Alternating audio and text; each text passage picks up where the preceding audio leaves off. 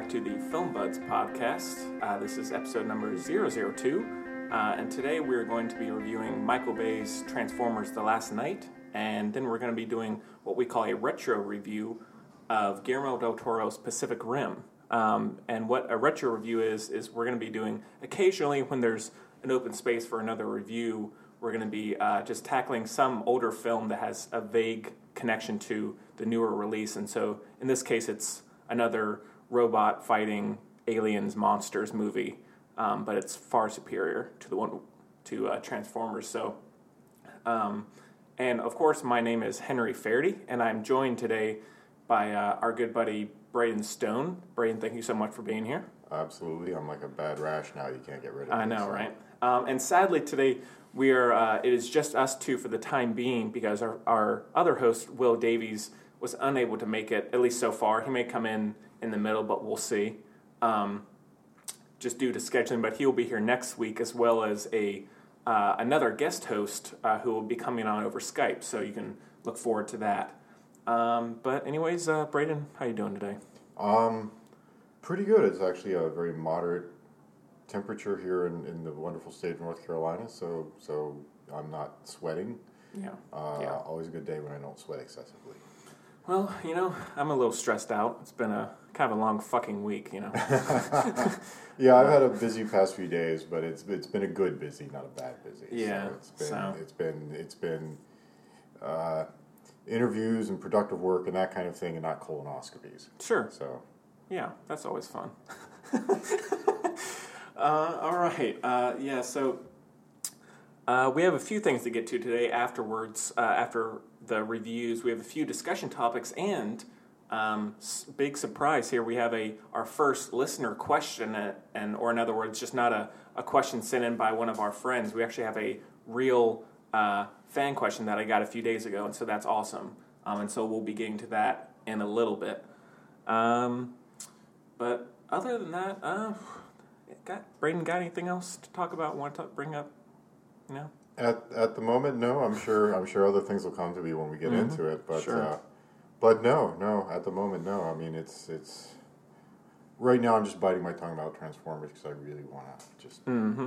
What better way to relieve some stress than to talk about a Michael Bay movie? Exactly. Oh, and just a fun fact: we are recording in the Chelsea Theater, which is the independent theater right next to the coffee shop I work at, and is owned by the father of Braden. And so just if there's any weird sounds, then it's because we're in a movie theater right now. It is empty, but still, just in case you hear anything, we're outside a walkway, so you may get some chatter, but hopefully that won't happen. But all right, well, without much anything else to talk about, let's get into Transformers, and we've got a clip, excuse me, not a tip. Let's take a listen. You want to know, don't you? Why they keep coming here to Earth? Where are the others? The ones you're hiding? I lost all our friends.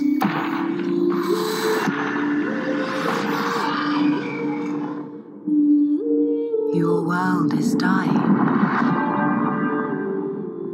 Optimus Prime.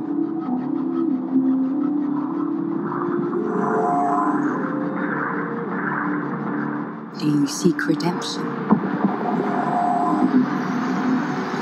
My maker, I do.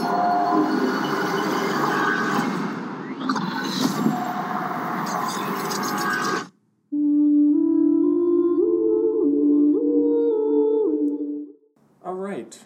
Transformers: The Last Knight is directed by Michael Bay, stars Mark Wahlberg, Anthony Hopkins, Laura Haddock, Isabella Moner, and amongst many others. And Braden, you want to give us the plot synopsis? Sure. Here, according to IMDb, Autobots and Decepticons are at war, with humans on the sidelines. Optimus Prime is gone. The key to saving our future lies buried in the secrets of the past, in the hidden history of Transformers on Earth. Thank you. That was wonderful. Lovely. All right. So, Braden, what did you think of this piece of shit movie? I mean, I concur. Piece of shit. I mean, what more can you say about it? I mean, since the first film, which was actually kind of fun, it's just been just a downhill slog. Every film seems to, oddly enough, this one bucked a trend, but it seems that every 15 minutes added onto the film, it goes down another 10% in terms of, quantitative. If you're looking at it like 100%, 90%, it just seems to go down every time they tack on 15 minutes. Oddly, this film was shorter, but also worse. Yeah. Yeah, it was just it felt longer. Shorter. It felt much longer. Yeah, it was certainly a fair chunk of out of my day, and a complete waste of time. Yeah, that colonoscopy I mentioned earlier would have been. You wish you could have done that instead. Yeah, exactly. So for me, so now there's nothing wrong with liking dumb blockbusters. Like that's, I like a lot of dumb blockbusters. That's fine. Mm-hmm. But this film reaches a new level. Yeah. Like it is to the point of being so needlessly dumb and lazy that it's like incomprehensibly terrible. Yeah. It's hard to even process how much he just throws 1,000 ideas at you at once, mixed with terrible dialogue, just bad performances. It looks terrible for one thing. Right. The visuals, sometimes Michael Bay can create an interesting visual style with slow motion and there's plenty of slow motion in this as always, but it's just visually it's terrible. I think most of the slow motion involving Laura Haddock, I think, is yeah. Oh, for one thing, Laura Haddock, who I don't think I've seen in anything else. No. Is she like a Megan Fox lookalike doppelganger? Well, that was a funny thing I was going to say. Is it seemed like there's so much crap thrown. It's like Frankenstein's monster, the movie, because I'm watching this and then you get that horrible Guy Ritchie King Arthur piece of shit. Yeah, that was at the beginning of the summer. So not only do you get robots, but then you get King Arthur, right? And then you get Tomb Raider, because there's a proper British lady who's running around with giant robots now, and so you get and it's like Frankenstein's monster, the film. Yeah, it was like Michael Bay decided he's going to take a lot of outtake footage from other shitty films and splice it all together and make uber shitty film. Yeah, definitely. And I'll say the first couple of minutes, I was really enjoying myself. It was this very dark, intense medieval fight, and I love history, and so I was a sucker for that. But then Stanley Tucci, god awful. Stanley Tucci comes in playing the wizard Merlin, if I'm not mistaken. Yeah. And if for listeners who don't know, in the fourth movie, which was Age of Extinction, he plays a modern day character, and he was actually semi-entertaining in that, just because I feel like he knew it was bad. And in this, it's the writing is terrible. It's not at all. It's not funny. No. It's they make him out to be this big drunk who is about to go save everybody, I guess, and then he's just sort of a drunken womanizer. He's an absolute just low-life scum liar, and somehow he happens across ancient Transformers, and then he makes this impassioned plea to them, and somehow they decide this drunken womanizing piece of crap is worthy of Transformer technology, and so they bestow it upon him, and he goes and saves Kara. I mean, it's I don't, it's difficult to put into words because it's so mind-bogglingly bad. Yeah, and dumb. And Michael Bay has the sense of I'll get into his humor in just a second, but he has the mindset of a 12-year-old. He can put a movie together, but he does it in such a way that, and he seems so, when you see him in interviews and with all these movies he's doing, he seems like he cares about it. But then it just doesn't show at all in what the movie he makes. See, that's the thing, is he's impassioned, and it's like giving a 5-year-old several hundreds of millions of dollars worth of budget to make robot movies. Yeah. Because if you ever listen to him speak, he's thoroughly inarticulate, but even that aside, it's he's got all these grand visions, but the problem is it's too much. Yeah.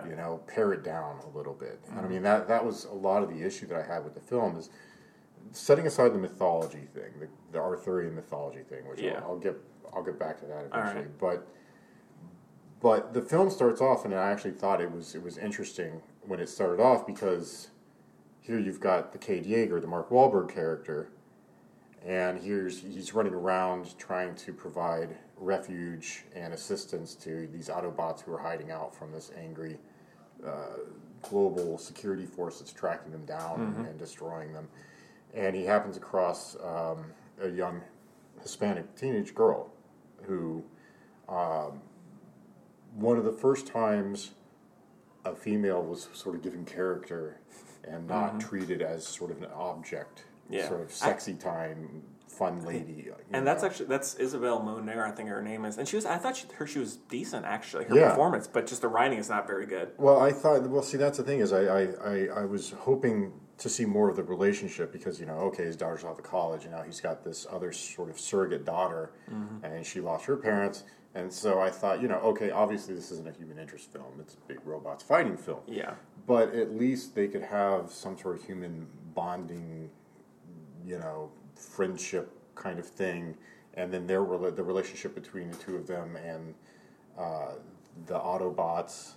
And I thought that would be interesting. But then, 15, 20 minutes, and then she's completely out of the film. And all of a sudden, it's Anthony Hopkins and sexy time fun lady Laura Haddock. Yeah. And her, as Mark Wahlberg puts it, stripper dress. Yeah. So that's the thing. So Michael Bay, if his humor wasn't so present in his movies, it wouldn't be that bad of an issue for me. But I think he has some the worst sense of humor of any Hollywood director out there. Like it feels so sexist, and it's always stems from or starts with characters degrading others. And so, like the rich people, they're going to make fun of poor people because they have more money. Or Mark Wahlberg in this movie tries to make fun of Laura Haddock's education because she has I guess a doctorate in history, something like that. Oxford, so the way he thinks he can charm her is by just making fun of your education isn't important. I'm an inventor. I'm cool. Yeah, well, see, that's the thing that gets me is like the sexual dynamics between the two of them. It's like 5-year-olds on a playground. I hate you. No, I hate you. You're a stupid poo-poo head. Yeah.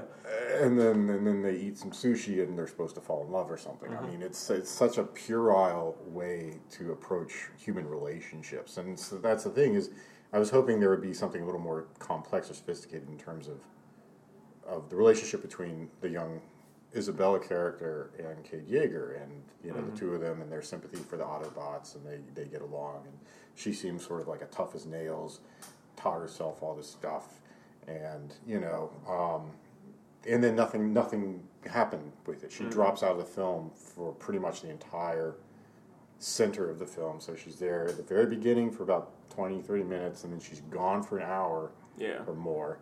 And then she sort of pops in again later in the film, sort of. And there's the awful scene we were talking about yesterday where so they take over a submarine. That doesn't make any sense. Yeah, how they do submarine chases. It's ridiculous. So somehow they get a submarine off of a memorial site or something, and then they launch it into the ocean. Yeah, it was the British Naval History Museum. I guess the mini transformer that they're with can operate it. I guess he's super smart or something. Yeah, doesn't make. Don't even get me started on that character. Fucking brutal.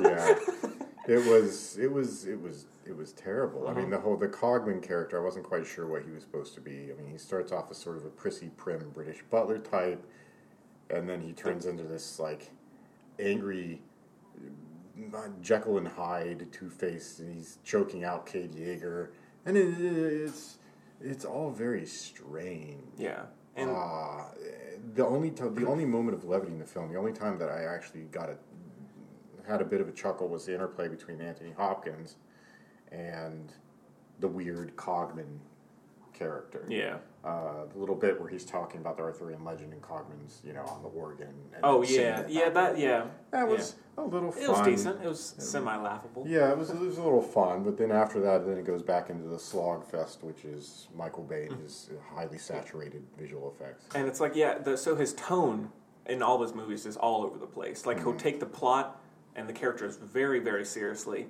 then he just injects that, the bad humor with the love interest and everything, and it just completely ruins any effect to have things sink in, I will say this is the first film, this could possibly be the first film in the Transformers franchise, where there's more class stereotypes instead of racial stereotypes. Yeah. Instead of having like horribly racially stereotyped robots running around, he just has these sort of classist kind of dynamics. You know, the prissy upper class, which is British just as bad, and the rough and tumble self-taught American self-starter guy. Yeah. And I mean, it's blech. Mm-hmm. Yeah, exactly. Don't go there. Get out of that. Mm-hmm. It's so I mean, there's in the fourth one. I guess it starts. There's the Irish, the very stereotypical Irish Transformer, and then in the fourth one in this one there's the stereotypical or very typical like cliche Japanese. Yeah, the guy. Japanese Bushido warrior samurai. And then there's the John Goodman Transformer who has a beard. Yeah. And a cigar. And he's supposed to be supposed to have a big gut, and I guess he's sort of like G.I. Joe Sergeant Burly guy or something. Mm-hmm. And did you notice Steve Buscemi was a voice? Yes, Day Trader. Actually, I didn't mind him, but he should, like, those kind of goofy characters could work, but then he's gone after 5 minutes. Yeah, which I don't understand. That seemed like a wholly innovative character, but then poof, gone, right? Mm-hmm. And it's back to this sort of sleek, stylized Transformers that sort of dominate the films. But they're not even in this movie that much. Well, that's the thing that killed me is the first films, right? Particularly the first one. It's actually kind of fun because you see the bond forming between the human character, the Shia LaBeouf character, and the Transformers. And I'd say that's very much like because Spielberg is an executive producer on all these movies, which is baffling. And I'm sure he just does money because he gets a ton of money back. So that's not, I don't judge him for that. But I think since he always has that paternal child relationship in all of his movies, I think that first one in particular feels slightly Spielbergian because, but anyway, go on. Oh no, and that's the thing is it's interesting to see these. Oh shit! Sorry, we got a customer coming up to the window and knocking on the door. We're good though. The earlier films are all. All right, sorry about that. We had a gentleman coming to knock on the door of the Chelsea Theater, complaining that it wasn't open, even though we don't have matinees on Tuesdays. So, anyways, Braden, what were you saying? Oh, but the earlier films was what made them somewhat interesting, relatable, worth watching is the bond, the relationship forming between these human characters and the robots. And the love interest stuff, that could just completely be thrown. Who cares? Yeah. I don't care. Nobody. I want to see, this relationship between, these alien robots and the people who are trying to sort of wrap their minds around. Yeah. And so that's what made the first few films interesting. That was not even present in this film. No. The robots felt, and it very obviously were servile to the humans in this. You look at the Cogman character again, who's just a train wreck of a character, but who just for I guess centuries has served this ancient family of blah blah Anthony Hopkins ancestors and so forth. And there's no bonds forming. There's no relationship forming between the people and. No, they're just characters with each other. They're not. Yeah. Together, quote unquote, And so that's connected. The thing is there's no relationships that really at all worth looking at in the film. Is the relationships between people and the robots completely absent. The relationships between the young Isabella character and Kate Yeager could be fascinating, drops out of the film. And then the love interest thing comes in, and again it's so overshadowed by the fact that it relies on these really sort of banal class stereotypes. Do you think his producers, like, I feel like although I know he's made them a lot of money, do you think they just watch this and they're like, God, this is really bad, or they're like, you do what you want to do, Michael Bay. We know you're going to make a bunch of money. Although this one actually isn't doing that Yeah, the great. opening was pretty small from what I hear. but- It's, what, 47 million or something Something like like that, yeah, domestically. I'm sure it'll do a ton in China, like Yeah. it did with the last one. But I feel like they should at least say something. Like 5 films in now, and they're like, let's take some of this out. that? Yeah. You know? Well, I and- remember reading something. Mark Wahlberg seemed to be. He didn't say, "Yeah, I'm so glad to finally be done with this," but he intimated. He said something along. He the was lines like, of, I think he said, I can get my life back. I can get now." my life back. Exactly. So- Yeah. So I wonder if he gets paid commensurate with just how awful the film is. Probably. I'm sure he's getting he got a ton of royalties from Age of Extinction. Because Yeah. that made a billion, I think. Yeah. So, And just they make, fucking ridiculous. They make boatloads of cash. Yeah. They make boatloads of cash. But And yeah, but like in terms of the editing, this was so horribly, even more than usual with Michael Bay, terribly edited and directed. Like there would be scenes, it would just cut right out in the middle, 20 minutes go by, then it cuts back to that same scene, like the scene with the Medusa space creature, you know who I'm talking about? Quintessa. Like she had a conversation with Optimus Prime, 20 minutes go by or so, then it just cuts back to that same scene and they're just still talking, and it's just like these things jump from one thing to another, no pace, it's just incoherent. And well, that's what got me about the sort of the big battle scene at the beginning of the film. was that the medieval one? Not the medieval one. The one where the TRF. I mean, and the plot gets so convoluted. Yeah. It gets so convoluted. Very, very. So this TRF force, which is, I guess, Transformer Reconnaissance Force, the force which is tasked with hunting down and destroying Transformers across the planet. Mm-hmm. These TRF guys, they don't know where the Transformers are. And then they do know where the Transformers are.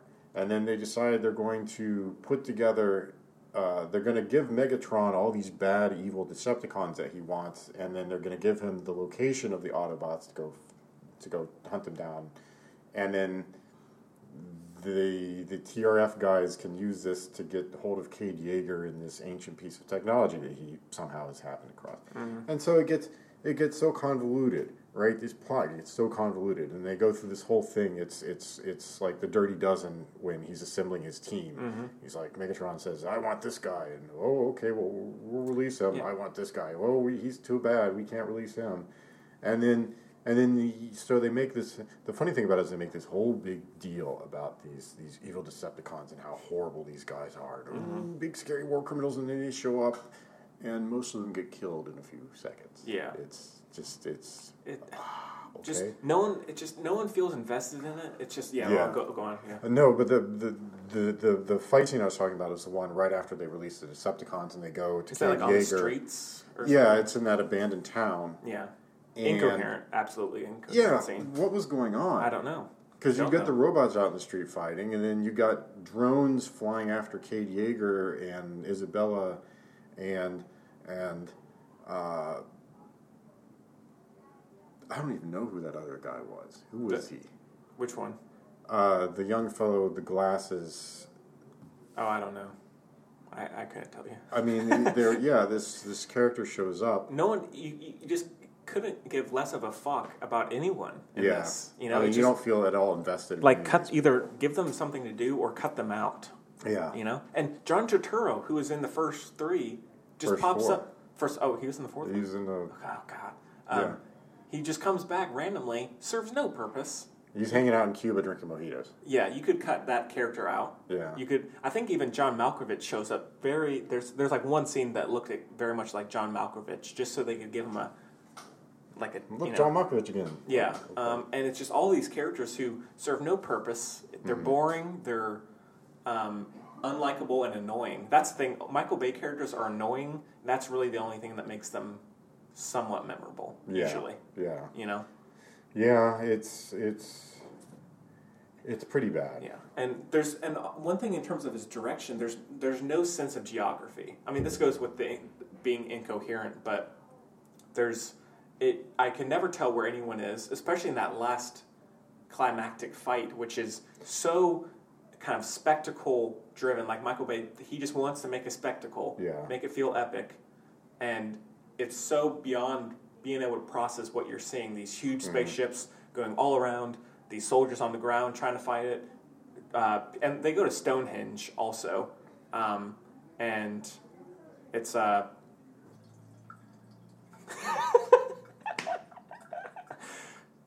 right. Movie theaters. We promise we're not peeing. That's really not the bathroom. That's the ice machine drainage. Promise, cross my fingers. All right. So yeah, But- listeners, we hope we apologize for any issues here. We're getting started, so we really apologize. But anyways, let's go on. First and last time recording at the Chelsea Theater, probably. Yeah. But then they go down in the sub, and then they find the wrecked alien spaceship. Where the hell is the wrecked alien spaceship? Who the hell knows? Okay, don't know. right? And then, so you've got the wrecked alien spaceship, and then the wrecked alien spaceship comes up, and Optimus Prime is all angry and brainwashed, and but yeah, you've got this massive alien ship, and it's underwater somewhere, and you don't know where. And then the TRF guys show up. Where the hell were they this whole time? All of a sudden, they've got this massive operation, and they're following the submarine down. They've got deep sea vehicles, and Michael Bay loves his jargon. He only ever refers to things with like 3-letter terms. I don't know. Yeah, that's weird. Yes, that's the secret military force. Right. The Something TRF, like and they all ride around in DSVs, and they've got at the end, they all take off their badge. Yeah. Like, no, we're good now. we're good now. We like the Transformers. Yeah. It's you never quite follow what's going on. Not at all. You can never quite follow what's going on, and I mean that fight scene at the beginning of the film. There are just these massive gaps in time and location, and they're somewhere in where was it, South Dakota, the Badlands, and where is that, South Dakota, North Dakota, one of the Sometimes, Dakotas. yes. And then they're driving along, and they're in some rundown city, and then they're having a massive battle in the rundown city, and it's just an absolute, you never know where all these guys came from, what they're doing. The Decepticons are there, the TRF is there, there's a bunch of drones, and Josh Duhamel is standing around looking studly. I mean, that's Yeah. who's he, what is his character, and why is he in all the films anyways? But yeah, so it's. I mean, I guess we can get close to wrapping this up, but it's definitely worst movie. I think this and Rough Night are probably the 2 worst movies of the year. I'd say this is probably the worst of the franchise. I mean, 2 is known for being the worst, but I would rather watch the 4th one, which was 165 fucking minutes. Yeah. Than rather than this. Even at least that was to a point of being dumb where it was kind of charming at times. Yeah. But then this one is so it's not memorable. It's not funny. It's so dumb that it's annoying, and it's. Well, that's the hated thing watching is, Age of Extinction, at least, you get to get your fanboy geek on with Optimus Prime riding around on giant dinosaur robots. Mm-hmm. Oh, yeah, true, yeah. And this one, you don't get anything like that. You get the Mecha Ghidra giant 3-headed robot dragon at the beginning of the film, which is kind of fun. That was cool. And then It's that gone. disappears. You don't see it anymore. Nope. Where the hell did that go? Just a little teaser from Bay. But yeah, I mean, it's too scattered of a film, and it's all over the place, and it's just borrowing tropes from every other. It's just a horrible train wreck of a film. There's no interesting relationships to become invested in. There's no real the confrontation, I guess, centers on Quintessa poisoning Optimus Prime, and he comes back to suck all the life force out of Yeah, I didn't Earth follow that at all. to restart Cybertron. What was all of that? I don't know.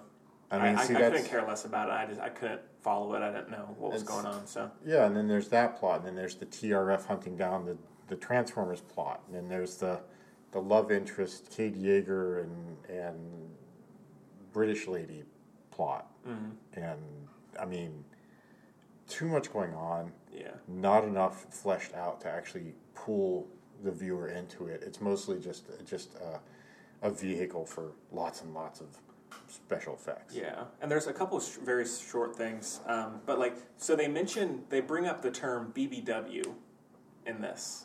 because there are these aristocratic, very fancy, classy women, and just because Michael Bay is just such a funny guy, he feels the need to make them like have these weird sex-driven dreams, and tries to get the love interest of Mark Wahlberg to find a guy who has a dungeon, and they bring up the BBW term, which is just gross and unnecessary. Yeah. And then there's lines like where Bumblebee stabs someone and he's like stings like a bee, and it's just stuff like that is, we don't need to get into it too much, but but even though this one isn't doing as well as the others, they are doing a cinematic universe, quote unquote, of Transformers / Hasbro movies, and so there's going to be one a year now. So next year we're getting the Bumblebee spinoff, which is a prequel apparently to the first one, but it's being directed by Travis Knight, who is the CEO of Laika. And he also directed Kubo and the Two Strings. Oh, yeah, Laika. Okay, yeah, really. And so I was just like, oh, okay, because I think Bay is a producer on it, like an executive producer, but so he's directing it, and then they have a different writer as well. But they've hired this huge writer's room to craft out all these movies. I actually have some of them here, some place. But so the guys who wrote this one was Art Markham, Matt Holloway, and Ken Nolan. Two of them wrote the first Iron Man, and then Nolan wrote Black Hawk Down. And then some of the other ones, a lot of these people are new writers. And so there's... Well, my question is, how do you go from writing something like Iron Man, which the first film was quite good, to doing this and then Black Hawk Down, which is a brilliant film. Awesome. It's just a remarkable film. Yeah. To writing this train wreck of I mean, it's just garbage. Yeah. I mean, the story is just all over the place. It's almost like they took all these writers, and instead of having them work collaboratively, they locked them all in different rooms and said, Here's 50 pages of paper, write something. And then the guys wrote different scripts, and then they just sort of stapled them together. And they threw all the pages up in the air, and then took them in that order, and stapled them together, and there's the script. Right? Yeah. So... Yeah, I don't know. I mean, and they're doing like the same thing for the Sherlock Holmes sequel. They have like a bunch of writers for that. Then they've hired the writers for the Godzilla, King Kong universe. Oh, yeah. They have a huge writer's room for that, and it's just like, this is the new thing. And even though some of them have no experience, like, hey, I mean, I'm sure as a writer, that's awesome. Like, hey, I haven't done anything, or like I've done an indie script, and now I have 6 projects that I get to be a part of. That'd be fucking awesome. Yeah. But in terms of the quality of the movies, that's not always the best choice. Yeah.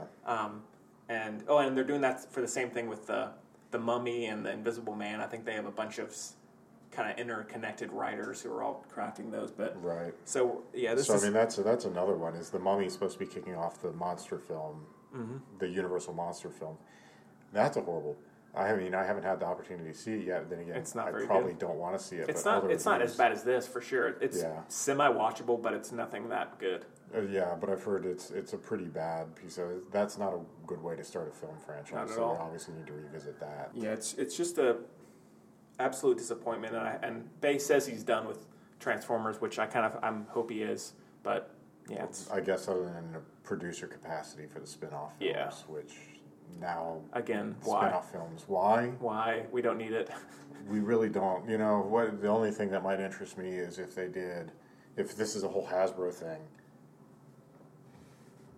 hybridizing Battleship with Transformers, and we get giant transforming battleships. I mean, that would be fun. I mean, come on, massive transforming battleships. Yeah, that would be cool.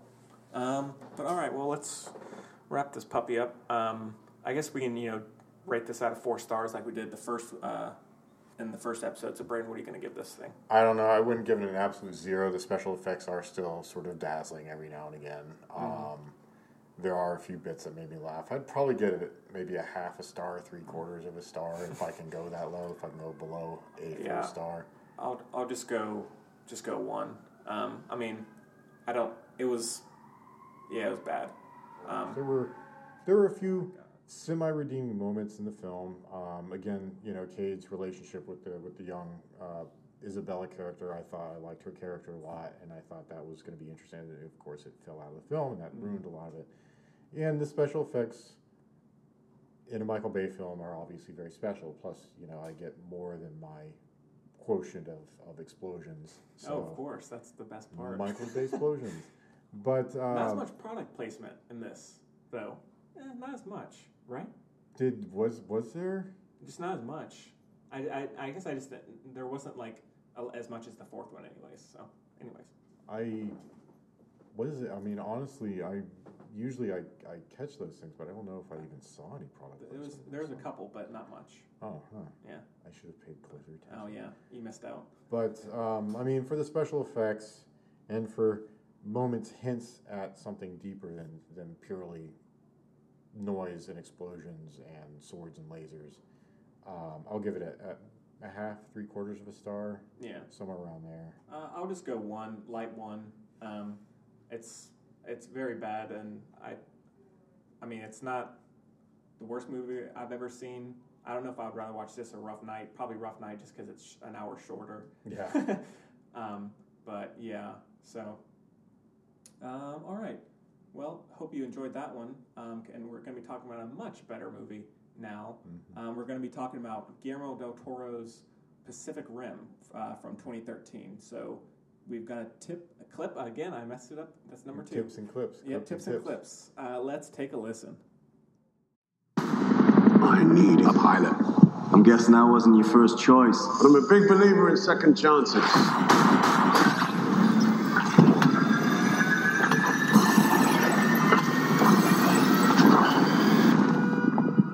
you have a visual? Over. Let's do this together!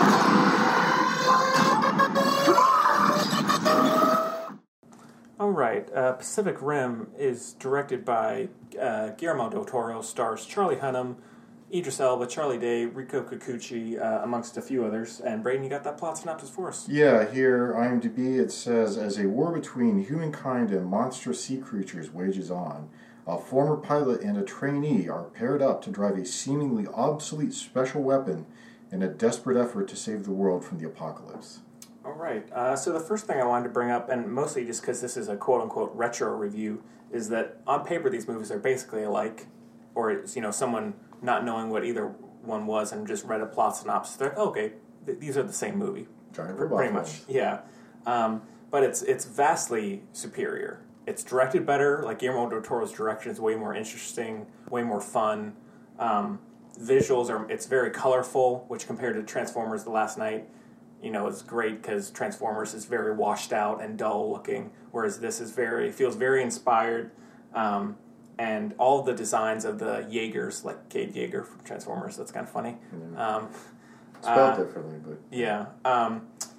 It just feels very inspired. The robots are great. The monsters are interesting. And like even in terms of being coherent, there's a scene at the opening where they're fighting some monsters in the ocean at night, and it's raining, and it looks fantastic. You can tell exactly what's going on. Mm-hmm. Geography is great, and just even small touches like that is so much better than how Michael Bay would do it, I think. Yeah. Well, again, so much of the editing with the big fights was disastrous. You never had any concept of place where these guys fighting, what's going on.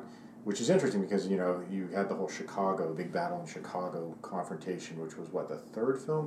The third film? Yeah, third, yeah. And then the fourth one, you had also, again, a sense of place because here they are fighting in Hong Kong. The fifth film, Last Night, it's just, you're completely lost. You don't know what's going on. Yeah. Other than all of a sudden they're at Stonehenge and you go, okay, it's Stonehenge. But before that, it could be anywhere, There's water, there's some buildings. And why Stonehenge? Like, wouldn't it be so cool to have something at Stonehenge? Robots at Stonehenge. Yeah, connected mythology. Ooh. Yeah. But yeah, so I think it's it's because he doesn't write because he doesn't write the movies, but he's self-aware that his movie is cliched. There's like the kind of the gung-ho soldiers, there's very archetypal characters that, there's nothing brilliant, but in terms of how he does it, it's interesting and fun. And then also the performances are pretty decent. Like Idris Elba, who's awesome. Idris Elba, who's amazing. From Luther and, what else? He did Beasts of No Nation. Beasts of No Nation, yeah. But then, I mean, in terms of his other acting credits. Jungle Book. He did the voice of the Jungle Book. Yeah, he was Heimdall in the Thor series. Oh yeah. He's still still doing that. So, which I wish there was more of him in that. And what I'm really looking forward to seeing him in is Roland Deschain in the upcoming Dark Tower. Oh yeah, that's right. Yeah, that's the big one that's coming up. So I was really ecstatic about the casting of him in that film because he's spectacular as a Roland character. And then going against Matthew McConaughey, because McConaughey is back, and so he's doing good work. Yeah, he's doing good work, and he's playing Randall Flagg, Captain Trips. I have read actually the full Dark Tower series. It's one of my favorite series by Stephen King. So he plays the Man in Black character, Matthew McConaughey, and I mean the casting, it couldn't be better. Idris Elba, Matthew McConaughey, so good. So really looking forward to that. But I mean, Idris Elba always fantastic, and he was definitely worth watching in Pacific Rim. Yeah. I mean, the acting. Mark Wahlberg, honestly, he's always good. I do enjoy him. I wish he would have better parts. But he's a good actor. I mean, he's very solid all around. But he doesn't do anything that much in the Transformer. I mean, he's just a character. No, he's straight guy. Well, I mean, again, I think that speaks to the weakness of the writing and the direction, and not so much the acting. Whereas is Charlie Hunnam in Pacific Rim, he's kind of the same thing, but again, it's just feels more self-aware of what they are. Yeah. And I think Charlie Hunnam is interesting. Have you noticed in that movie, or I mean Pacific Rim, and I guess in some of his other things as well as King Arthur, he has an odd walk. It's like this almost overly macho type of walk, like he swings his arms really, swaggery type thing. Very defined, and it's just, I don't know, it's interesting. Anyways, but yeah, so it's one thing that Michael Bay can do, but I think he fails mostly, whereas I think Del Toro succeeds with Pacific Rim is scale. And there's the shots where like the Jaegers are walking through the city, and that just looks amazing. It's and again, it's from a grounded perspective where you're people up in a building or people are on the ground, and you can just see like this huge robot just walking through a city street, and barely making it through, and it just looks so good. And it's not overdone. It's just awesome. Yeah, the fight in Hong Kong. I mean, it starts out in the bay. And you see these robots. I mean, this is, continental shelf type thing, and they're, waist deep. So obviously you get a sense of scale, how massive these robots are.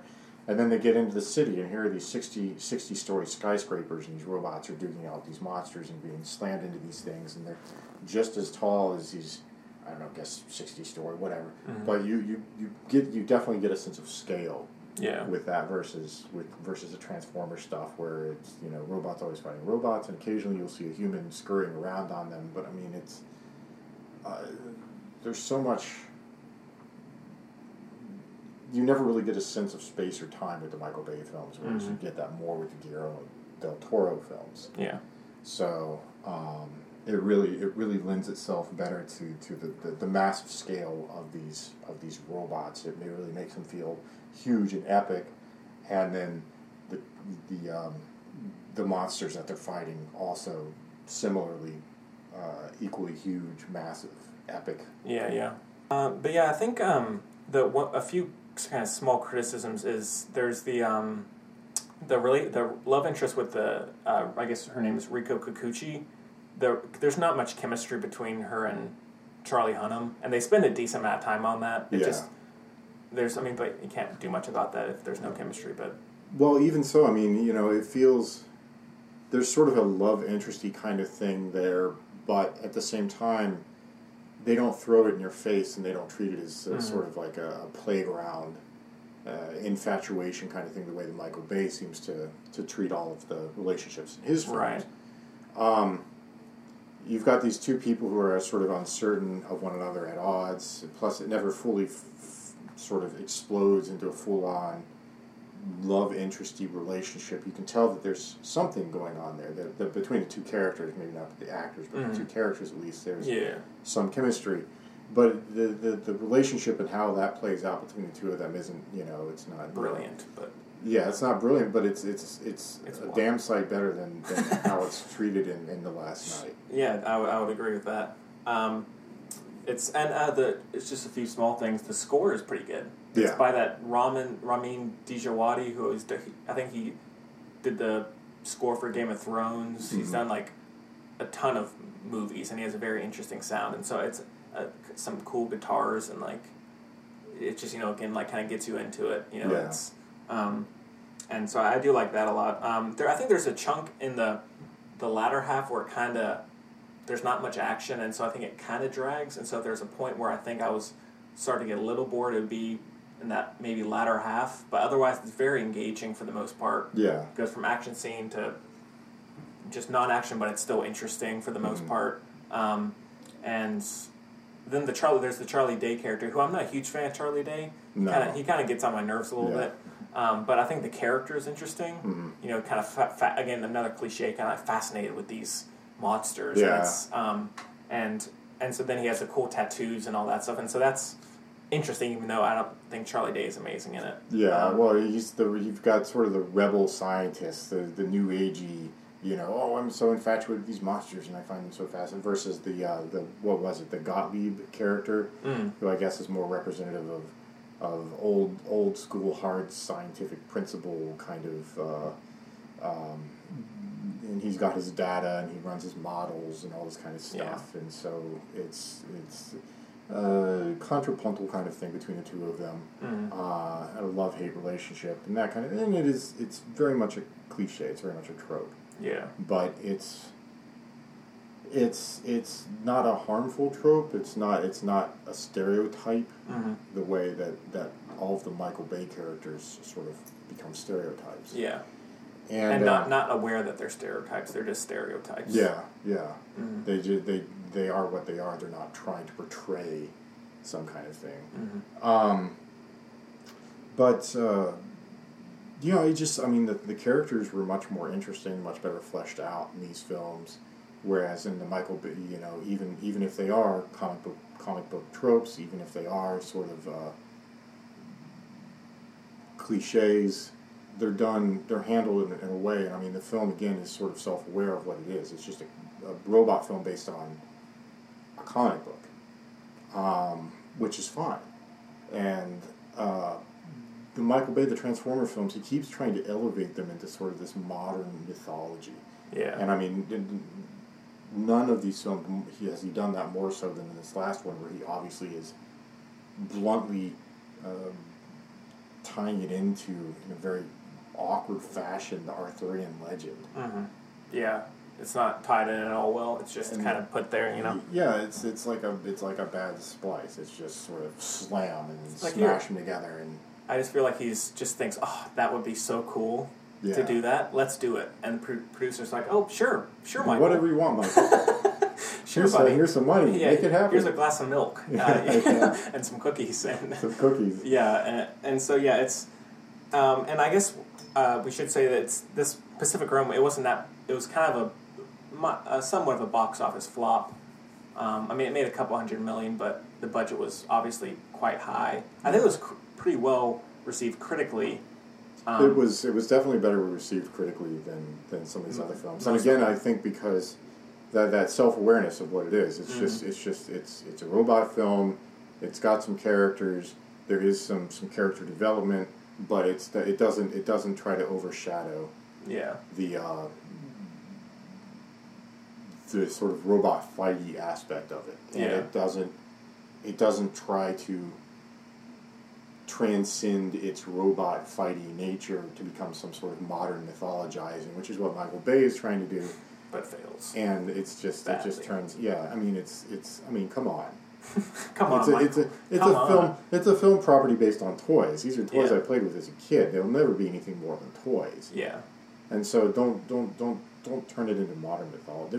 It's fun. It's supposed to be fun. And then he turns it into these giant dark. Massive plotting dark robots fighting for their lives against, no, I mean, just go and have some fun, and they duke it out. And I mean, the first film was like that. Yeah. And then it kept, the longer he's taken it serious, the more he's gone into this sort of modern Transformer mythology thing, and it's just don't do that. Yeah. It's preposterous. And this, it's just like a few kind of visual shots. There's because after the fight at the beginning in the ocean, so one of the robots is injured and something goes wrong, and there's this shot in the snow where you see this guy and his dog or his son or someone, and this massive robot just kind of comes through the fog and then smashes down on the ground in the snow, and it looks awesome.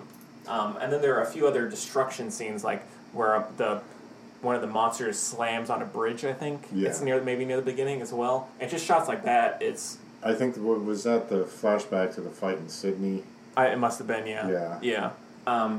And it kind of reminds me of Godzilla a little bit, the Gareth Edwards one, where you do really get that sense of scale because it is so grounded in human perspective, I guess. Right.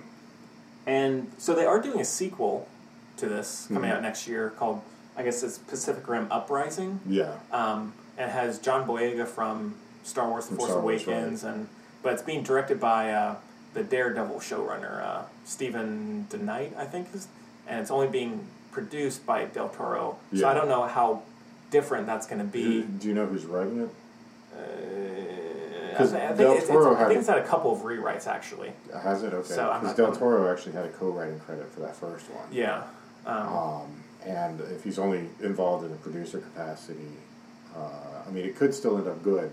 But then again, part of that self-awareness of what it is, giant robot fighting film, comes from Del Toro and his working so closely with fantasy and science fiction, those kinds of things, and the way that he's able to weave that into his films without it,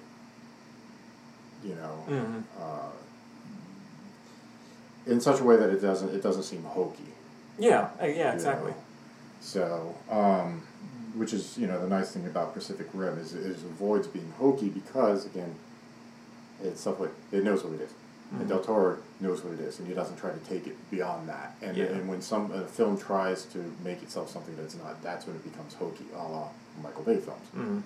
So, a la that horrible Battleship thing. What was that? Wait, the Battleship movie? The Battleship movie. Peter Berg, starring Rihanna and oh, jeez, no. Yeah. So no, I don't mind. Tyler Kitsch. Yeah. I don't mind Peter Berg's some of his movies like Lone Survivor, Patriots Day, Deepwater Horizon. Yeah, Lone Survivor was spectacular. I think he was like because he kind of wants to be Michael Bay. He kind of has the similar shots, but he's just a little more grounded. Yeah. So usually it works. Because he takes kind of the tidbits from Michael Bay, some of the cliches, and then uses them in his own way, and that's interesting. Yeah. Well, see, that's the thing. That's what's so awesome about Lone Survivor is rather than, SEAL Team 6 out in the woods in Afghanistan and then lots of explosions. No, he keeps it as realistic and gritty. There's gunfire, somebody's shot, bam, that's it, they're dead. It's not like they're shot and then a gas tank explodes. Yeah. That's not how human anatomy works.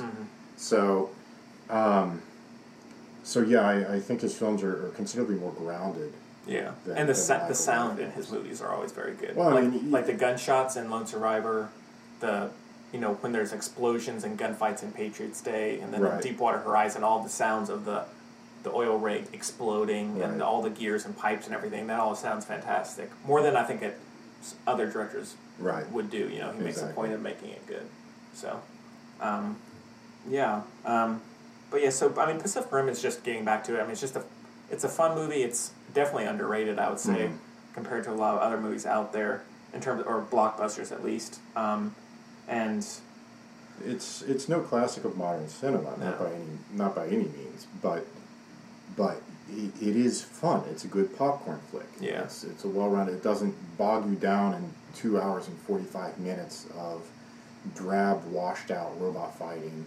And honestly, the personality of the Jaegers, of the robots in Pacific Rim, even though they're piloted and they're not independent characters in and of themselves, the robots, the Jaegers, have more character than a lot of the Transformers. Oh, definitely. And then because then you get to know the pilots of the Jaegers, but you kind of get short glimpses of them because they're kind of treated like rock stars, quote unquote. Yeah.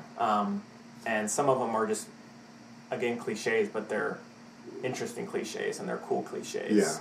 Yeah. Like these two people like strut off the, out of the factory, and they're just like kind of look like badasses. And Yeah. you Well, know. the Russian couple who pilot, Yeah, that's what I'm thinking Cherno of. Alpha, and then you've got the triplets who pilot the Chinese. Yeah, mech, definitely, yeah, And it's then an- you've got the Australian guys, the father and the son. The father who's he's been around the block, he's seen it all, he's very well grounded, and the son who he's trying to sort of keep under wraps, who's like a cocky little bastard and great pilot, but he's all the more arrogant for it. Yeah. And so it's they have sort of distinct personalities, which and it doesn't throw them in your face and then take them away. It sort of says, here's some pilots, here's some distinct personalities, but we're not going to try to build them into the human backstory for all this. Here they are, they're fascinating, and we're going to leave it at that.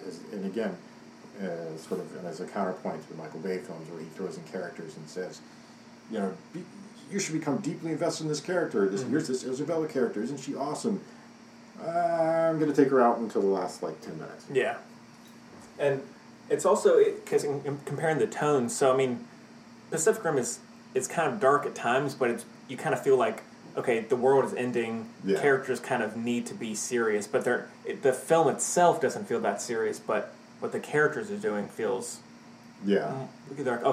They're treating it realistically. Right. Whereas Michael Bay is all over the place, and you couldn't care less. Yeah. Yeah. But other than that, yeah, but I am looking forward to the sequel.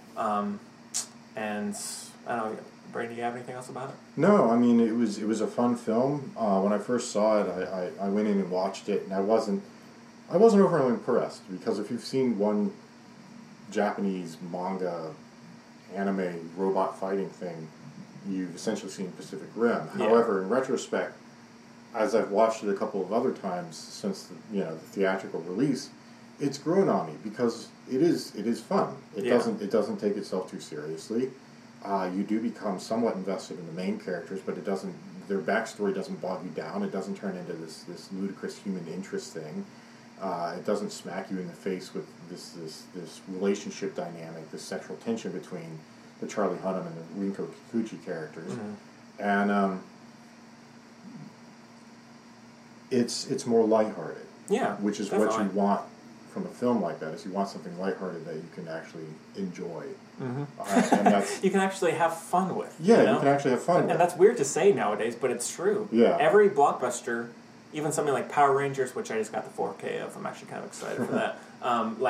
Just Batman v Superman, all most of the comic book movies, all of them. All right, we need to make this adult-oriented, serious. We need to bring up, very provocative, complex themes. Right. You need to take it seriously, and it's not always that fun usually. Occasionally, every once in a while, it's fine. Mm-hmm. But with this, it's just, go have some fun. And it's not overly long. I think it's 2 hours. Yeah.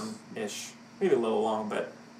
give or take a little bit. I mean, it's not a 2.5 hour, 2 hour, slog. 45 minute slog fest. Yeah. Like Age of Extinction. Mm-hmm. I mean, they called it Age of Extinction because most of the audience Everybody was extinct died by the end of the film. So There's actually in the theater for the last night, there was a couple, or not a couple, of these two teenage, maybe 20-year-old girls sitting in a few rows in front of me. Near the end, I could tell one girl's eyes were kind of dropping up and down. So they actually stayed past the Mark Wahlberg bearing his abs bit? Yeah. They weren't there strictly they for stayed. that? Yeah, it seemed like everyone stayed, but it didn't seem like anyone was enjoying themselves. Yeah, well. Unsurprisingly. So. Yeah, that's a Michael Bay film for you. Go for the special effects. Mm-hmm. Stay out of lack of anything else better to do. Yeah. Yeah. So...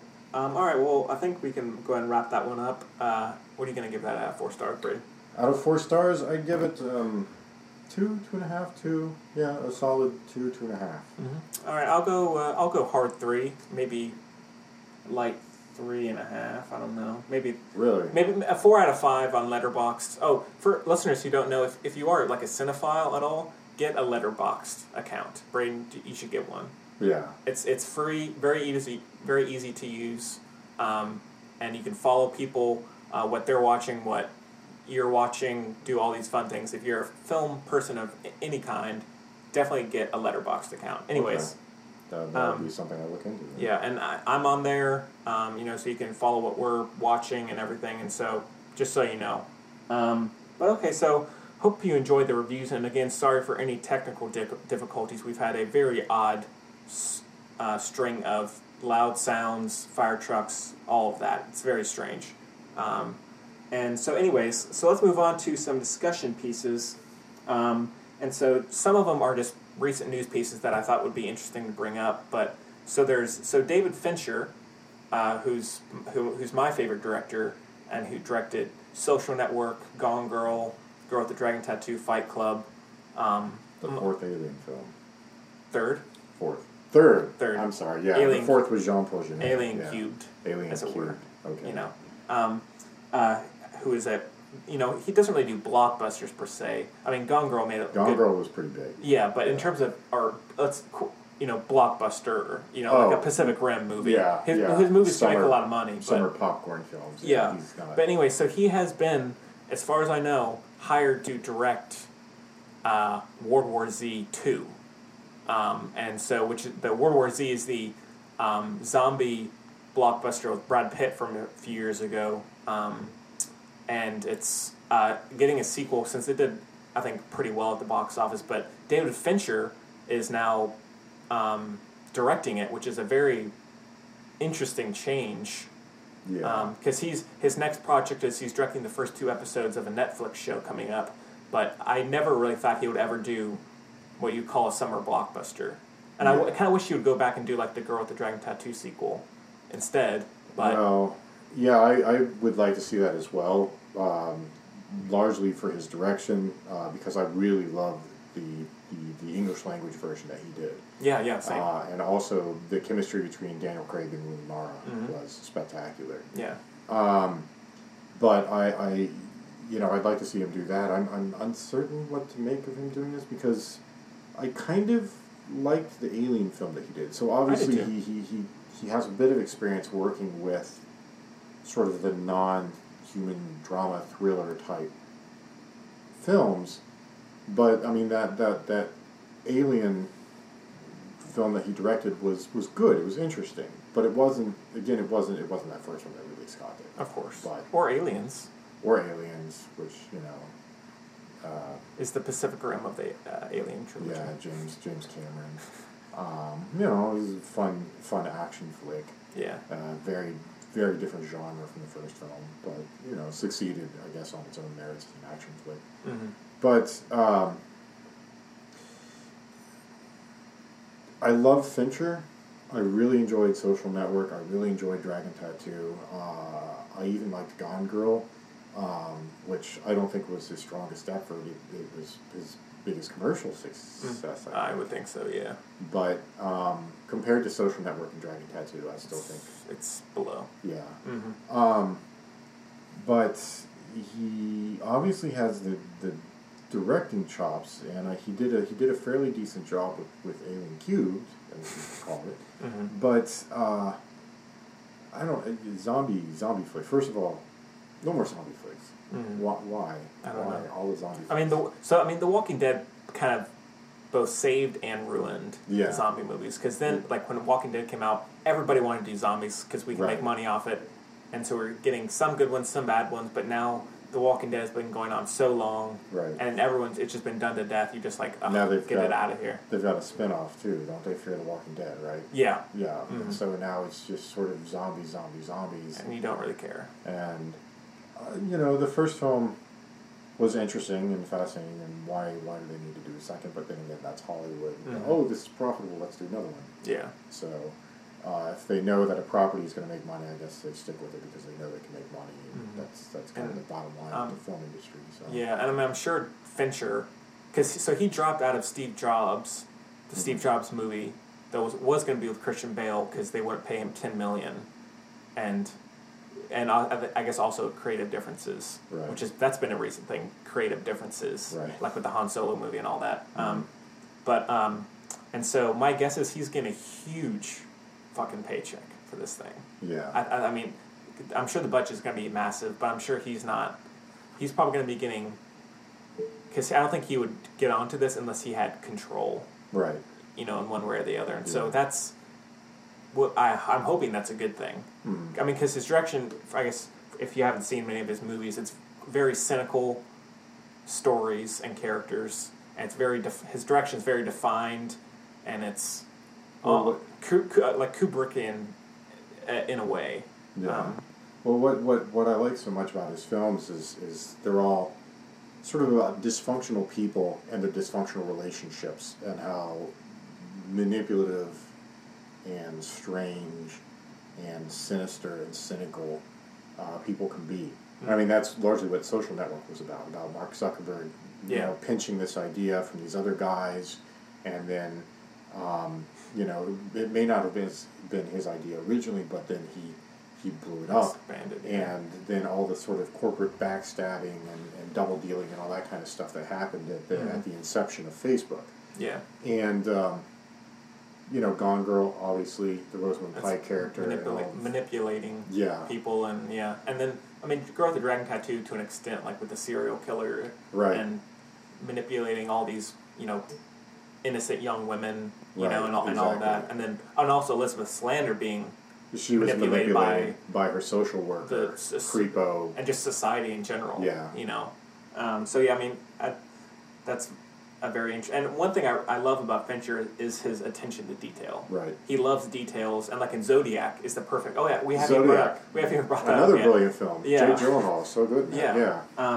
Whereas like that movie is all about information and like how that passes, and that could be an absolute mess in the hands of someone not as talented as him. Right. But it's fantastic. Yeah, it really is. You don't need to absorb every detail, but you get this is information passing from one place to another, blah blah blah blah blah, and it's so fascinating. Well, that's what he does so well. Is he portrays the humans, those personalities, so well in the film. And it doesn't become bogged down. It doesn't become mired in sort of the I'm gonna solve a puzzle. It's not like, hey, let's make the Da Vinci Code with Jake Gyllenhaal. Exactly.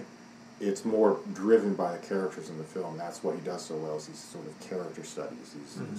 It takes these really strange people and really explores them to their fullest. And what something else is obsession. He has, which Zodiac is like that's people being obsessed with things. Like Jake Gyllenhaal is absolutely obsessed with finding the killer. Right. Elizabeth Slander is obsessed with uncovering the truth, and the same with the Daniel Craig character. And so I'm interested how that's going to play out in a zombie movie. I'm hoping that he has.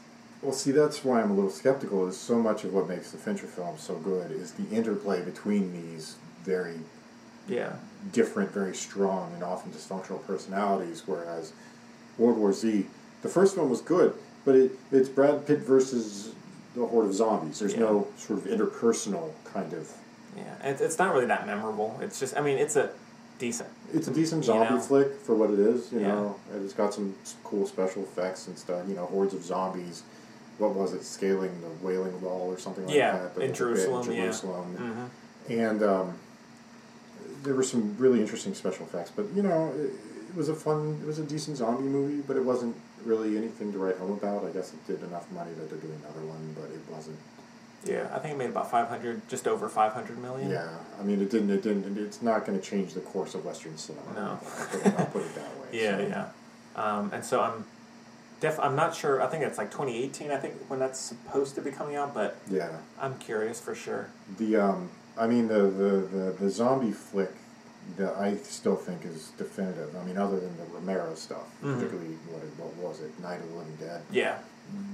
The ones that I think were really spectacular is the one, what was it, 28 weeks later? There's 28 Days Later and 28 Weeks Later. The first one, 28 Days Later. That was spectacular. And I actually really like 28 Weeks Later. It feels more. 28 Days Later is more complex, but I think 28 Weeks Later has plenty of great horror moments. It's just constantly unsettling and very good action. Yeah. Sure, it's shallow, but it's still very effective. But I think 28 Days Later is better. I really like 28 Days Later because it's very similar in a sense to Alien. Yeah. Because it's humans, and they're set against this entity, this thing. You know, in one film it's the alien, in another film it's the growing zombie plague. Mm-hmm. But it's they're not quite sure what's happening, and they're in it's the stillness. It's the stillness. It's all those scenes in Alien of the stillness, hunting down the alien in the big holds of the ship, and then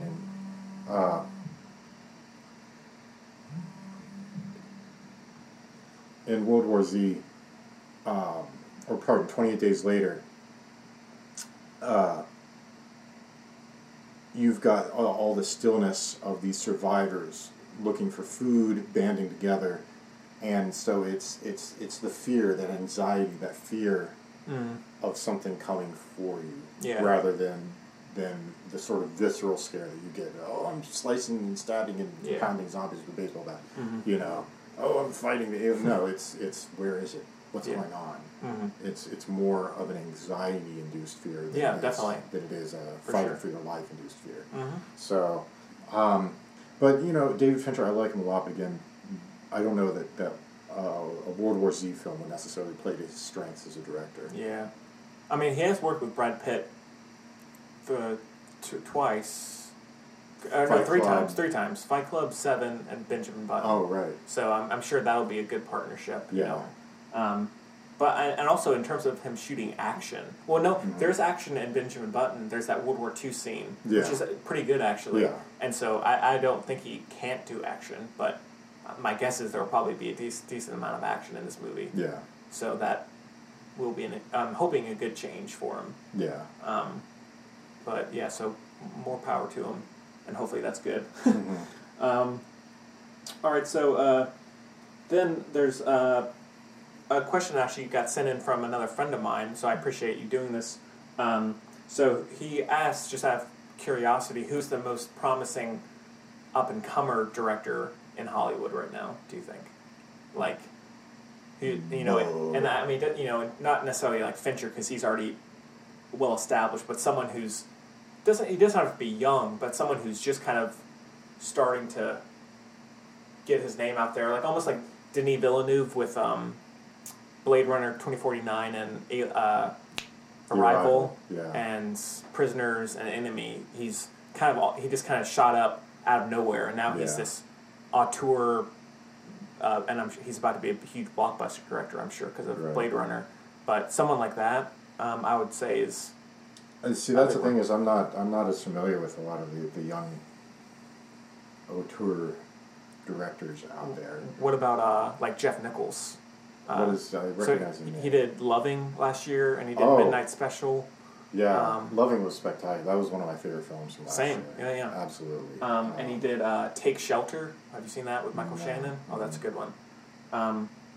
But yeah, I think there's.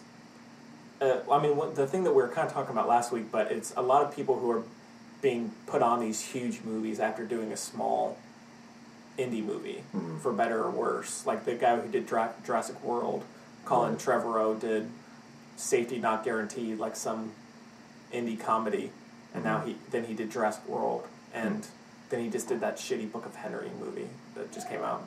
Book of Henry movie? Yeah, it just. But yeah, and there's also one. We were just talking about him a while back, but Damien Chazelle, who did Whiplash and La La Land, but you refuse to see La La Land, is that right? Yeah, well, all kinds of reasons. Whiplash, I thought, was absolutely spectacular. And Miles Teller, J.K.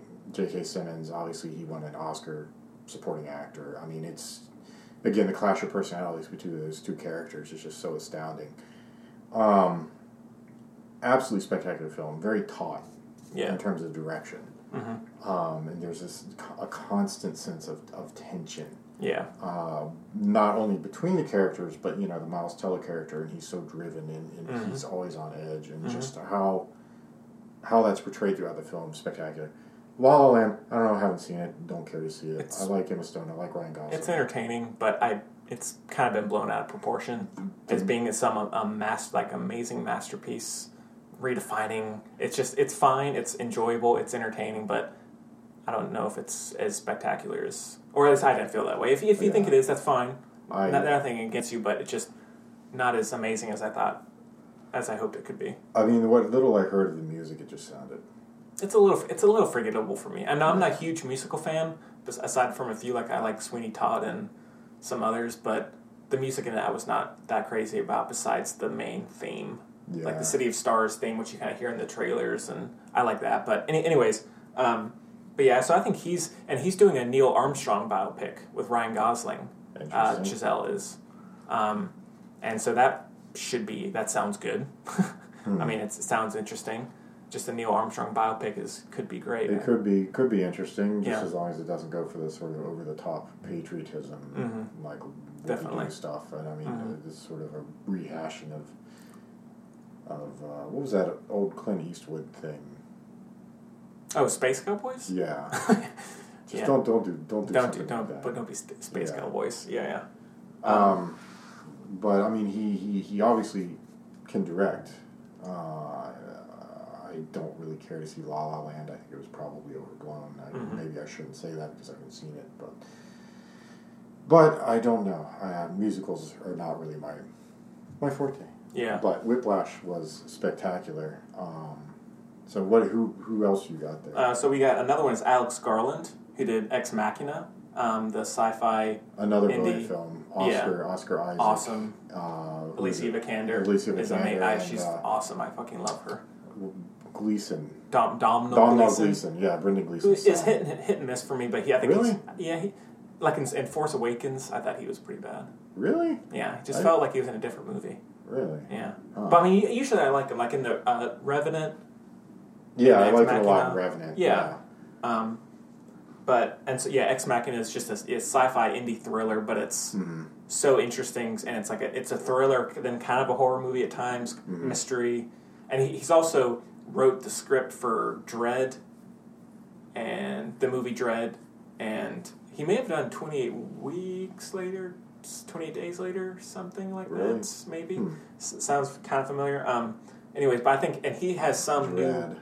Which is Dread? The it's based off the graphic novel series. The Judge Dredd, which is awesome. The more recent one with Carl Urban. Yeah, that was considerably better than the original one with Sylvester Stallone. Oh, definitely. But again, it seemed to sort of take itself a little too seriously. Yeah, sure. But it was still a damn sight better than the horrible thing with Sylvester Stallone, and God only knows why. Rob Schneider. What the hell was that? Oh God, I don't know. And then, of course, Diane Lane was in it for, I don't know why. Yeah. But there she was.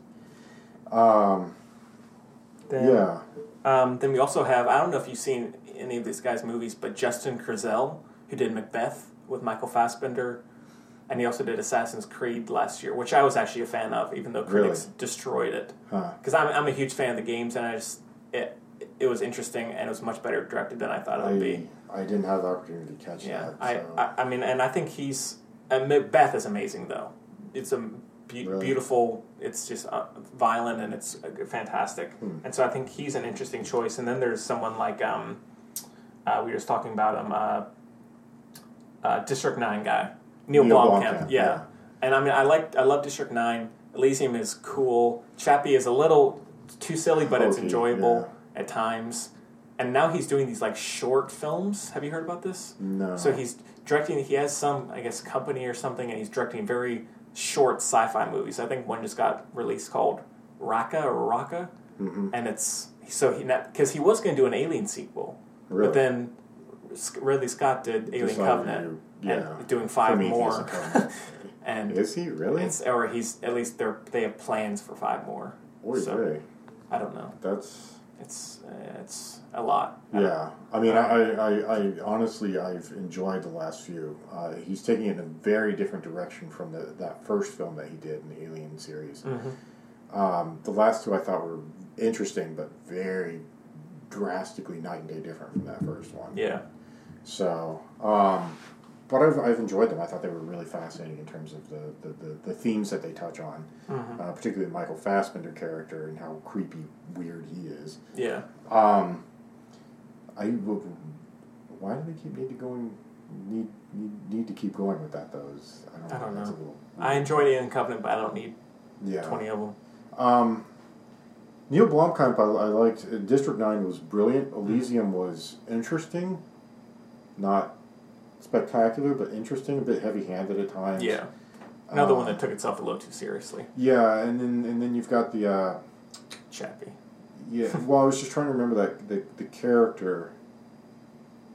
It's the actor that he does all of his films with. Oh, Sharlto Copley. Sharlto Copley, yeah. Who, in every other movie besides Neil Blomkamp, is horrible. Really? He's, like, every performance he does. Well, like, the A-Team, I remember. Yeah. The Old Boy remake with Spike Lee. Yeah, I refuse to see that because Horrendous. the original Korean one was spectacular. It's horrendous.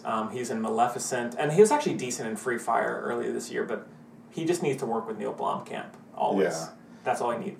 Well, District 9, I quite liked him in that, but his character in Elysium was just so over the top. Mm-hmm. And I mean, you don't need a character like that. I mean, you could redo the film and make his character a little different, but it's just, I don't know. Mm-hmm. It was such a over the top, ooh, crazy sociopath, we're running around killing everybody. Okay. Okay, yeah, all right, we get it. And then Chappie, I didn't see. Maybe I kind of want to see it again. Interesting ideas in it, and I like that he's not doing science fiction films in the sort of giant robot fisticuffs, laser beam, shooty vein. Again, he's treating science fiction more as potential futures, rather than as action adventure. And so Chappie, I would like to see because of the concept of artificial intelligence and how do you treat. It's really more like a kids movie, which I think is kind of why it got so destroyed. It's just kind of a little misunderstood. I don't think it's brilliant by any means, but it's fun, and it's definitely a big weird step away from Elysium and District 9. So yeah, District 9 going in. was just brilliant. I mean, that was an absolutely innovative film. Elysium, less so. Interesting issues, and I like the fact that it wasn't strictly shooty. I mean, what got me with Elysium, though, is that you could definitely tell it was a more Hollywood influenced film, because whereas in District 9 there was almost no shooty. In Elysium there's big action scenes, action sequences. And District 9 is almost like a horror movie at times. Like in a way, totally. yeah. It's just really interesting, which I didn't really get the first time. But well, you've got the Sharlto Copley character who's kind of in a sense the Fly. Yeah. Right? Yeah. He's going through this transformation. He doesn't know what it is, but it's sort of this body horror, horrific transformation process. Like the fingernails and all that, and then his face and his the whole thing. And then Elysium has kind of like that, but it's not as much. No, I mean it's less scary. It's more sort of actiony, and you've got stubbly Matt Damon stomping around with his shaved head. Yeah, I like Matt Damon. Yeah, I like Matt Damon. I think he's a spectacular actor, and I think he did a very good job in that film. But it just didn't feel quite as awesome. Complex or interesting. As that first film. So I mean, there's definitely, in terms of some other directors, there's Ryan Coogler, who we mentioned, and he directed Creed, and then he's also doing Black Panther, which is kind of what we were just talking about, kind of an indie director doing these huge blockbusters, and how if that's a good thing or a bad thing. But Creed is a fantastic movie, and it's an interesting Rocky film, and I would say you should check that out. Yeah, I definitely want to see that. That's on my radar. I wanted to see that in the theater. And did you see the Black Panther trailer? It looks awesome. Yeah. So I think awesome. They made the right move with that. Yeah. But yes, I mean, I'd say there's another film which I thought was actually fascinating. Last week I was talking a little bit about how Marvel seems to sort of beat DC to the punch on everything. Yeah. Well, DC finally beat Marvel to the punch on something with Wonder Woman, which was a spectacular film. Definitely. But that aside, Marvel actually, what is it? Black something. They just started putting another film into production, and they hired black woman to direct it. Oh, Ava DuVernay? Yes. The girl who did, or lady who did Selma? Yes. Yeah. She's Yes. another one. And so that was exciting to hear. So I really enjoyed Selma, so I think she'll do a good yeah, job. it's nice. I mean, it's funny that it's the comic book industry that all these films are coming out, and they're giving these typically sort of underrepresented directors these huge vehicles to ply their trade.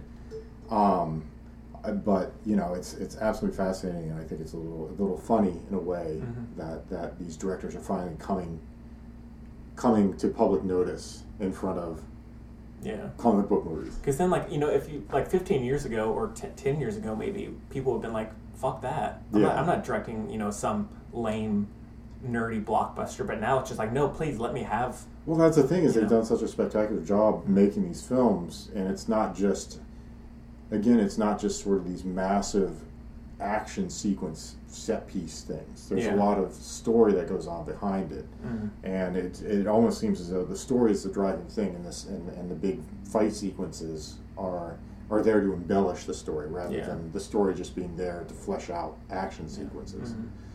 And same thing with the actors, like all these actors, like someone like Benedict Cumberbatch, right? Who is this classy English actor. Nope, he's going to go be Doctor Strange. Yeah, exactly. And Chris Pine and all these people. Right. Zoe Saldana. Well, I guess Zoe Saldana has been in Star Trek and Avatar, but a lot of A-listers now. It's because it's like it's its own genre now, a comic book movie. Yeah, well, I mean, Robert Downey Jr. You've got Michael Fassbender, James McAvoy in the X-Men franchise, right? J-Law in that franchise.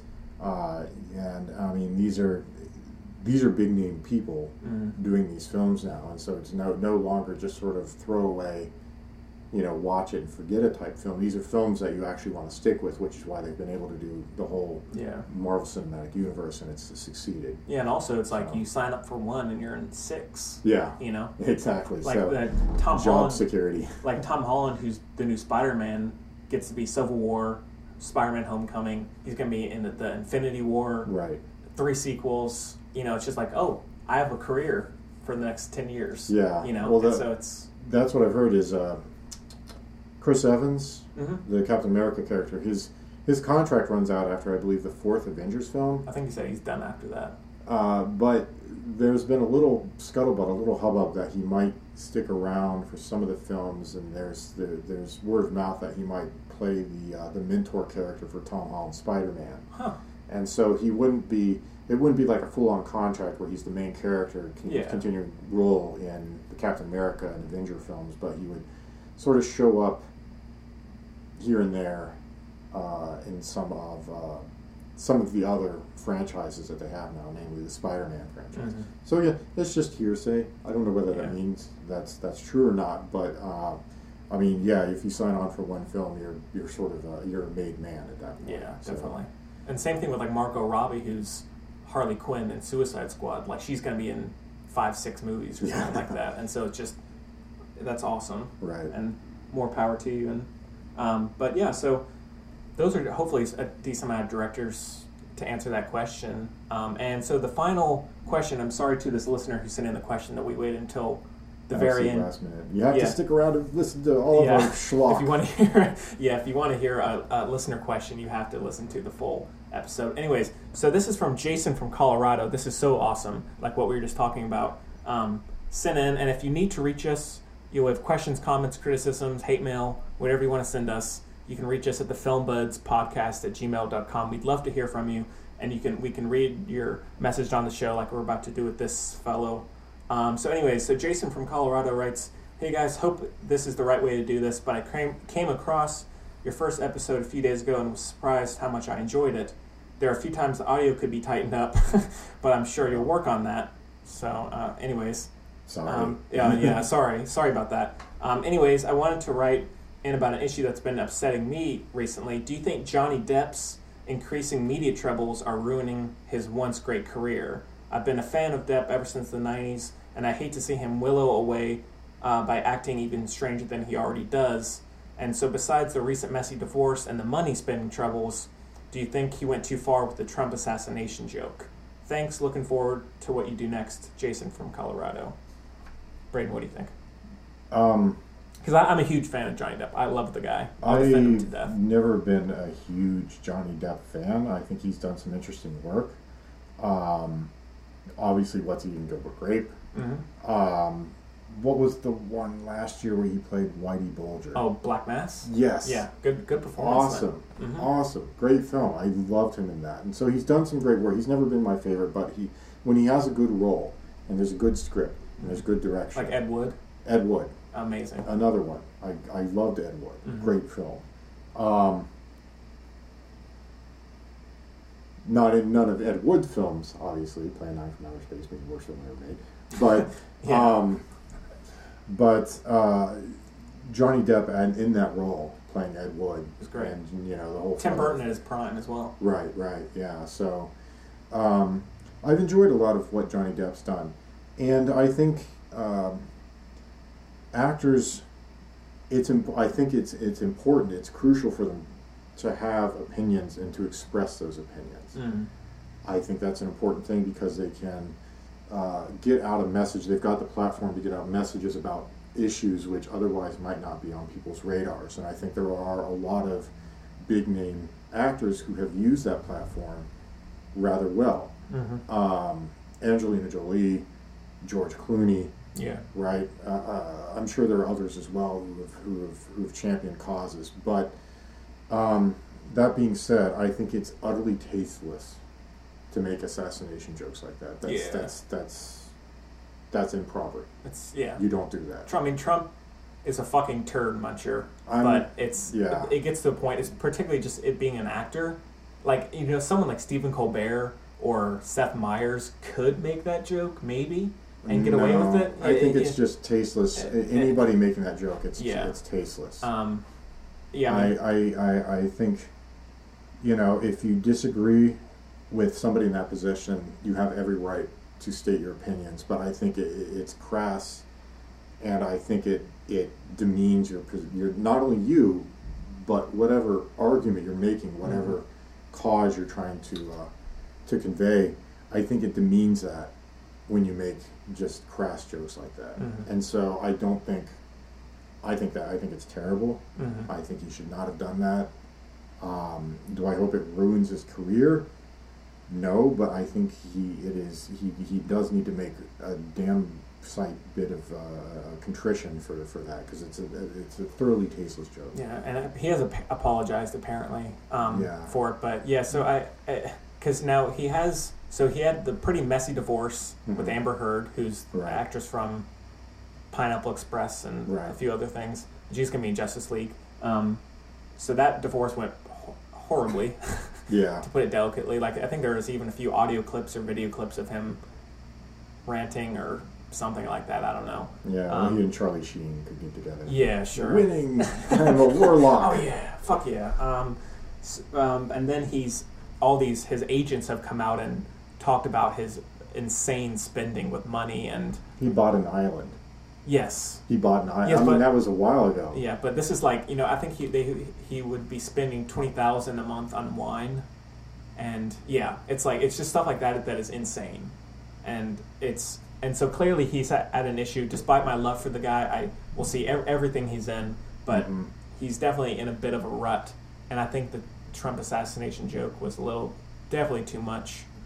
Well, I'm wondering if it wasn't some really bad media ploy to maintain attention, and so to stay in the public eye, and if that's what it was, there are much better ways to do that. Yeah. I think it's just that he's sort of in a sense he's lost touch with reality.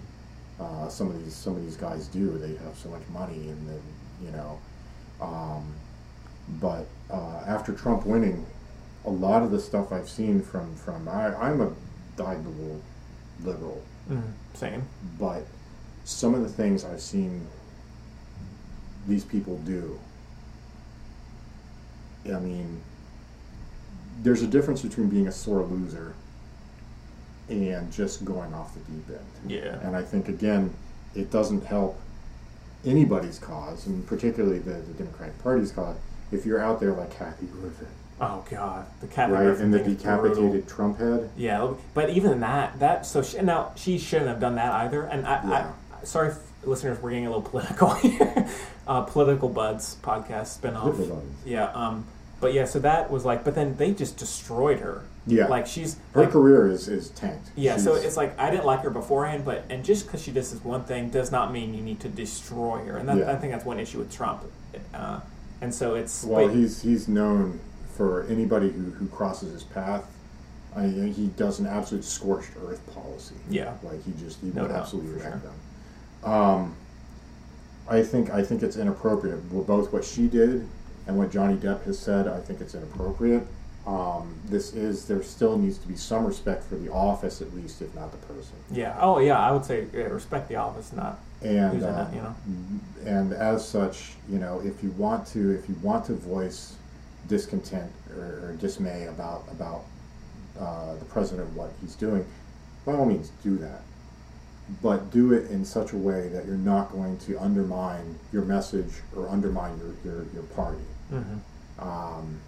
So voice of reason. Yeah. Listen to that voice of reason. Yeah. Back of And I think that if he hadn't had the divorce and the spending issues, and he had just said that, it would have been like, okay, that wasn't good, but that's Johnny Depp. He's a little Yeah. weird. But with all Well- of this, he's tacked that on, and it's just, I think that's driven his case for being, I'm just in a bad place a little too much. We're like, all right, Yeah. you got to shape up, or Well, I'm wondering if it isn't that $20,000 in alcohol he's spending every month. Yeah. And he's constantly nursing some sort of hangover, which has completely impaired his reasoning or something. yeah, But I mean, yeah, I think he's one of these people who the money he's sort of lost touch with for sure. reality. Because there are times or like articles that would say he'd be making $75 million a year, and it's just someone with that much money, particularly someone who's not really aware of how to handle it, is going Right, to destroy exactly. himself. Yeah. But yeah, I mean, now he's talked about retiring recently, but he has like 6 or 7 movies lined up on IMDb. Like he's going to be in the Invisible Man remake, which I love. Oh, the yeah. Invisible Man, the 1933 one, and so I'm excited to see that. And I think if he is going to keep acting for a while, I think he should start doing more supporting roles, no more like Mad Hatter roles, just kind of quirky supporting roles that are Right. interesting, Right. a little more grounded. And if he wants to embrace his wackiness even more than just do that, but don't take a step down from the media, Yeah. public eye. Get out of unless you've got something important to say and a reasonable, mature way to say it. Yeah, Don't be an ass. because he's already kind of lost his box office draw or appeal. Yeah. Like Alice Well, I through the mean- Looking Glass, Lone Ranger, Dark Shadows. Just a Uh, line of. I know some of those I like the Lone Ranger. What was but- that horrible piece of schlock he did last year? What was it with Gwyneth Paltrow? Oh, Mordecai? Mordecai. Oh, that was. What the hell was It was, that? I don't know, and it flopped hard. And Yeah. So yeah, it's Right. He has a long line. So I of, mean, Black Mass.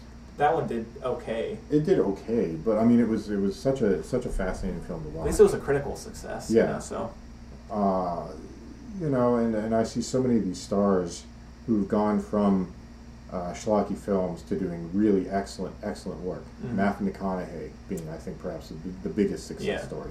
But Johnny Depp seems to be going in the absolute opposite direction. He started off doing some really spectacular films, and every now and again he'll put out something good. But I mean, the bulk of what he's doing now is just schlock. yeah. I mean, all those Pirates of the Caribbean.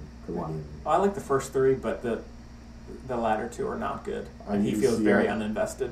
I haven't even seen the most recent one, which awful. was supposed to, all Awful. critics have said it's awful. The first one, ooh, it's fun to watch. And then the second one, okay. Here he is Yeah. again with his dreadlocks and his eyeliner. And then the third one, you go, oh my God. I like the messiness of the third one a lot. It's not perfect. I know it's not amazing, but I do like the. Yeah. At least it has Gore Verbinski's direction, which is good. Yeah. But yeah, so I think he should definitely needs to make a change for sure. He needs one way or the other. He needs a life coach or something to put him back in touch with reality. Just say no more $20,000 a month in wine. Yeah. Unless you want to take seriously collecting. Mm-hmm. You know, you can't. They did release a huge list of all the things he had bought, Mm-hmm. and he owned. It was insane. Like so many movie collectibles and all these things. That's just that's where a lot of the money is going. Just buying things, which I would probably be doing the exact same thing. But Well, is that because he's sort of a broker? Or he just wants to spend money on just cool shit. probably that. Yeah, Considering which- Johnny Depp, his personality, I bet that's probably it. You know, I mean, that's. If I had that kind of money, I might buy a nice car, a nice computer, a nice house, Yeah. and go out to a nice dinner every now and again. But I mean, having just tons and tons of shit just to have tons and tons of shit makes no sense to me. Yeah, I'll buy a bunch of Blu-rays, a nice TV, some nice food. That's it. Yeah. You know, but yeah, I mean, I really because I love him, like I've said, and so I hope he maybe takes a year off or something and kind of gets his head back in the game. But yeah, so definitely the Trump assassination joke. Don't like Trump, but Yeah. shouldn't say that anyways. No. Have respect for the office, if not the person. Yeah, no matter who you are, that's still not. No, that's no bueno. Yeah. No, No bueno. No bueno. Very much no bueno. Come on, Johnny Depp, Mr. Johnny Depp. I think he's. I wonder if it's that he spent so much time in all these sort of wacky roles, right? Playing the disjointed pirate captain, playing the disjointed Indian mystic, Native American mystic. Lone Ranger? Yeah, Yeah. Lone Ranger, right? He plays Tonto. Mhm. Playing the disjointed investigator in Mordecai. Yeah. And I mean, whether something hasn't fundamentally snapped in his brain somewhere. Yeah. So I don't know, but Yeah. I think I mean, is this the culmination of all the stress and anxiety he's going through with all these other problems, or is this just symptomatic of something else? Mhm. And all of these things are just a steady Decline. accumulation Yeah. of or what's the word I'm looking for? Build up. I don't know. I can't think of the word right now. But Fuck it. is this the? I guess is this a product of, or is this a symptom of something else? I mean, what is going on in his mind? And I, he needs somebody, some help, professional help. Seek professional help. Yeah. But I mean, this kind of statement is it's not in keeping with the highest practices or the highest standards. For sure. And if somebody of his stature has that platform to make messages like that, then they need to do so in a thoughtful and Smart way. yeah, intelligent way. I mean, because obviously the media is going crazy with Trump. Obviously, that's. Yeah. I think they say it was more than any other president, Mhm. which is no surprise. But you still need to be somewhat smart about it. So, Yeah. You know. Yeah. So hopefully he'll get his shit back together and he'll have a prosperous latter career. Yeah. The rest of his career. Yeah. Who knows? Well, he just needs to take more of the Whitey Bulger roles and stay away from the crazy pirate / mystic / investigator / whatever. Yeah. So, Sorry, I just got an email there. Yeah, and so that's why I'm hopeful for The Invisible Man. I think that could be interesting. Even though The Mummy wasn't very good, I think he could be an interesting part to that. well, we'll see. We'll see. Yeah, exactly. We'll see So, with all these I mean, movies. the first one didn't set the bar very high. Not at all. But then again, if that's what the rest of them are going to be like, What's the point? what's the point? What's the fucking point? Yeah. Well, all right. I think that's about all we got for today.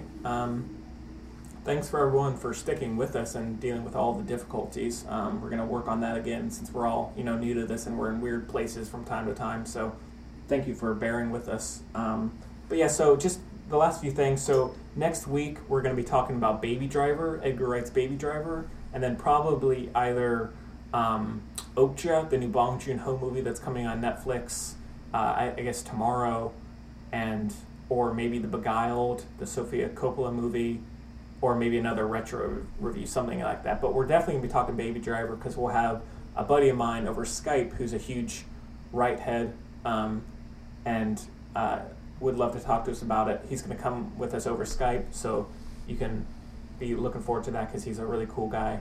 And Will Davies will be back with us. We may have someone else as well. And Brayden, are you still deciding if or are you going to be busy? It depends. I don't know. All right. My schedule changes regularly, but if I can make it, I will definitely be here. Cool. So we'd love to have you. So it makes me go out and watch movies, which I should be doing anyways. Yeah. So. Everybody should be doing that. Go out and watch movies, even though these movies are absolute garbage that we've been talking about lately. Go see something at least. Maybe not these movies. Yeah, not everything but the ones we're talking about. Yeah. Just go see the others. Because everyone should be a movie person. Go watch movies. It's fun to go to a theater and just escape for a couple hours. You'd be surprised. And don't be worried about going to see a movie by yourself. I love going to movies by myself. It's the best thing. Yeah. If you need a time to relax, go. You're not weird. You may be weird. I'm weird, but... I'm definitely weird. Yeah. I've made my peace with that. Yeah, so go out and see movies by yourself, have fun with it, and enjoy the summer. And it's fucking hot, so do that. Yep. Escape.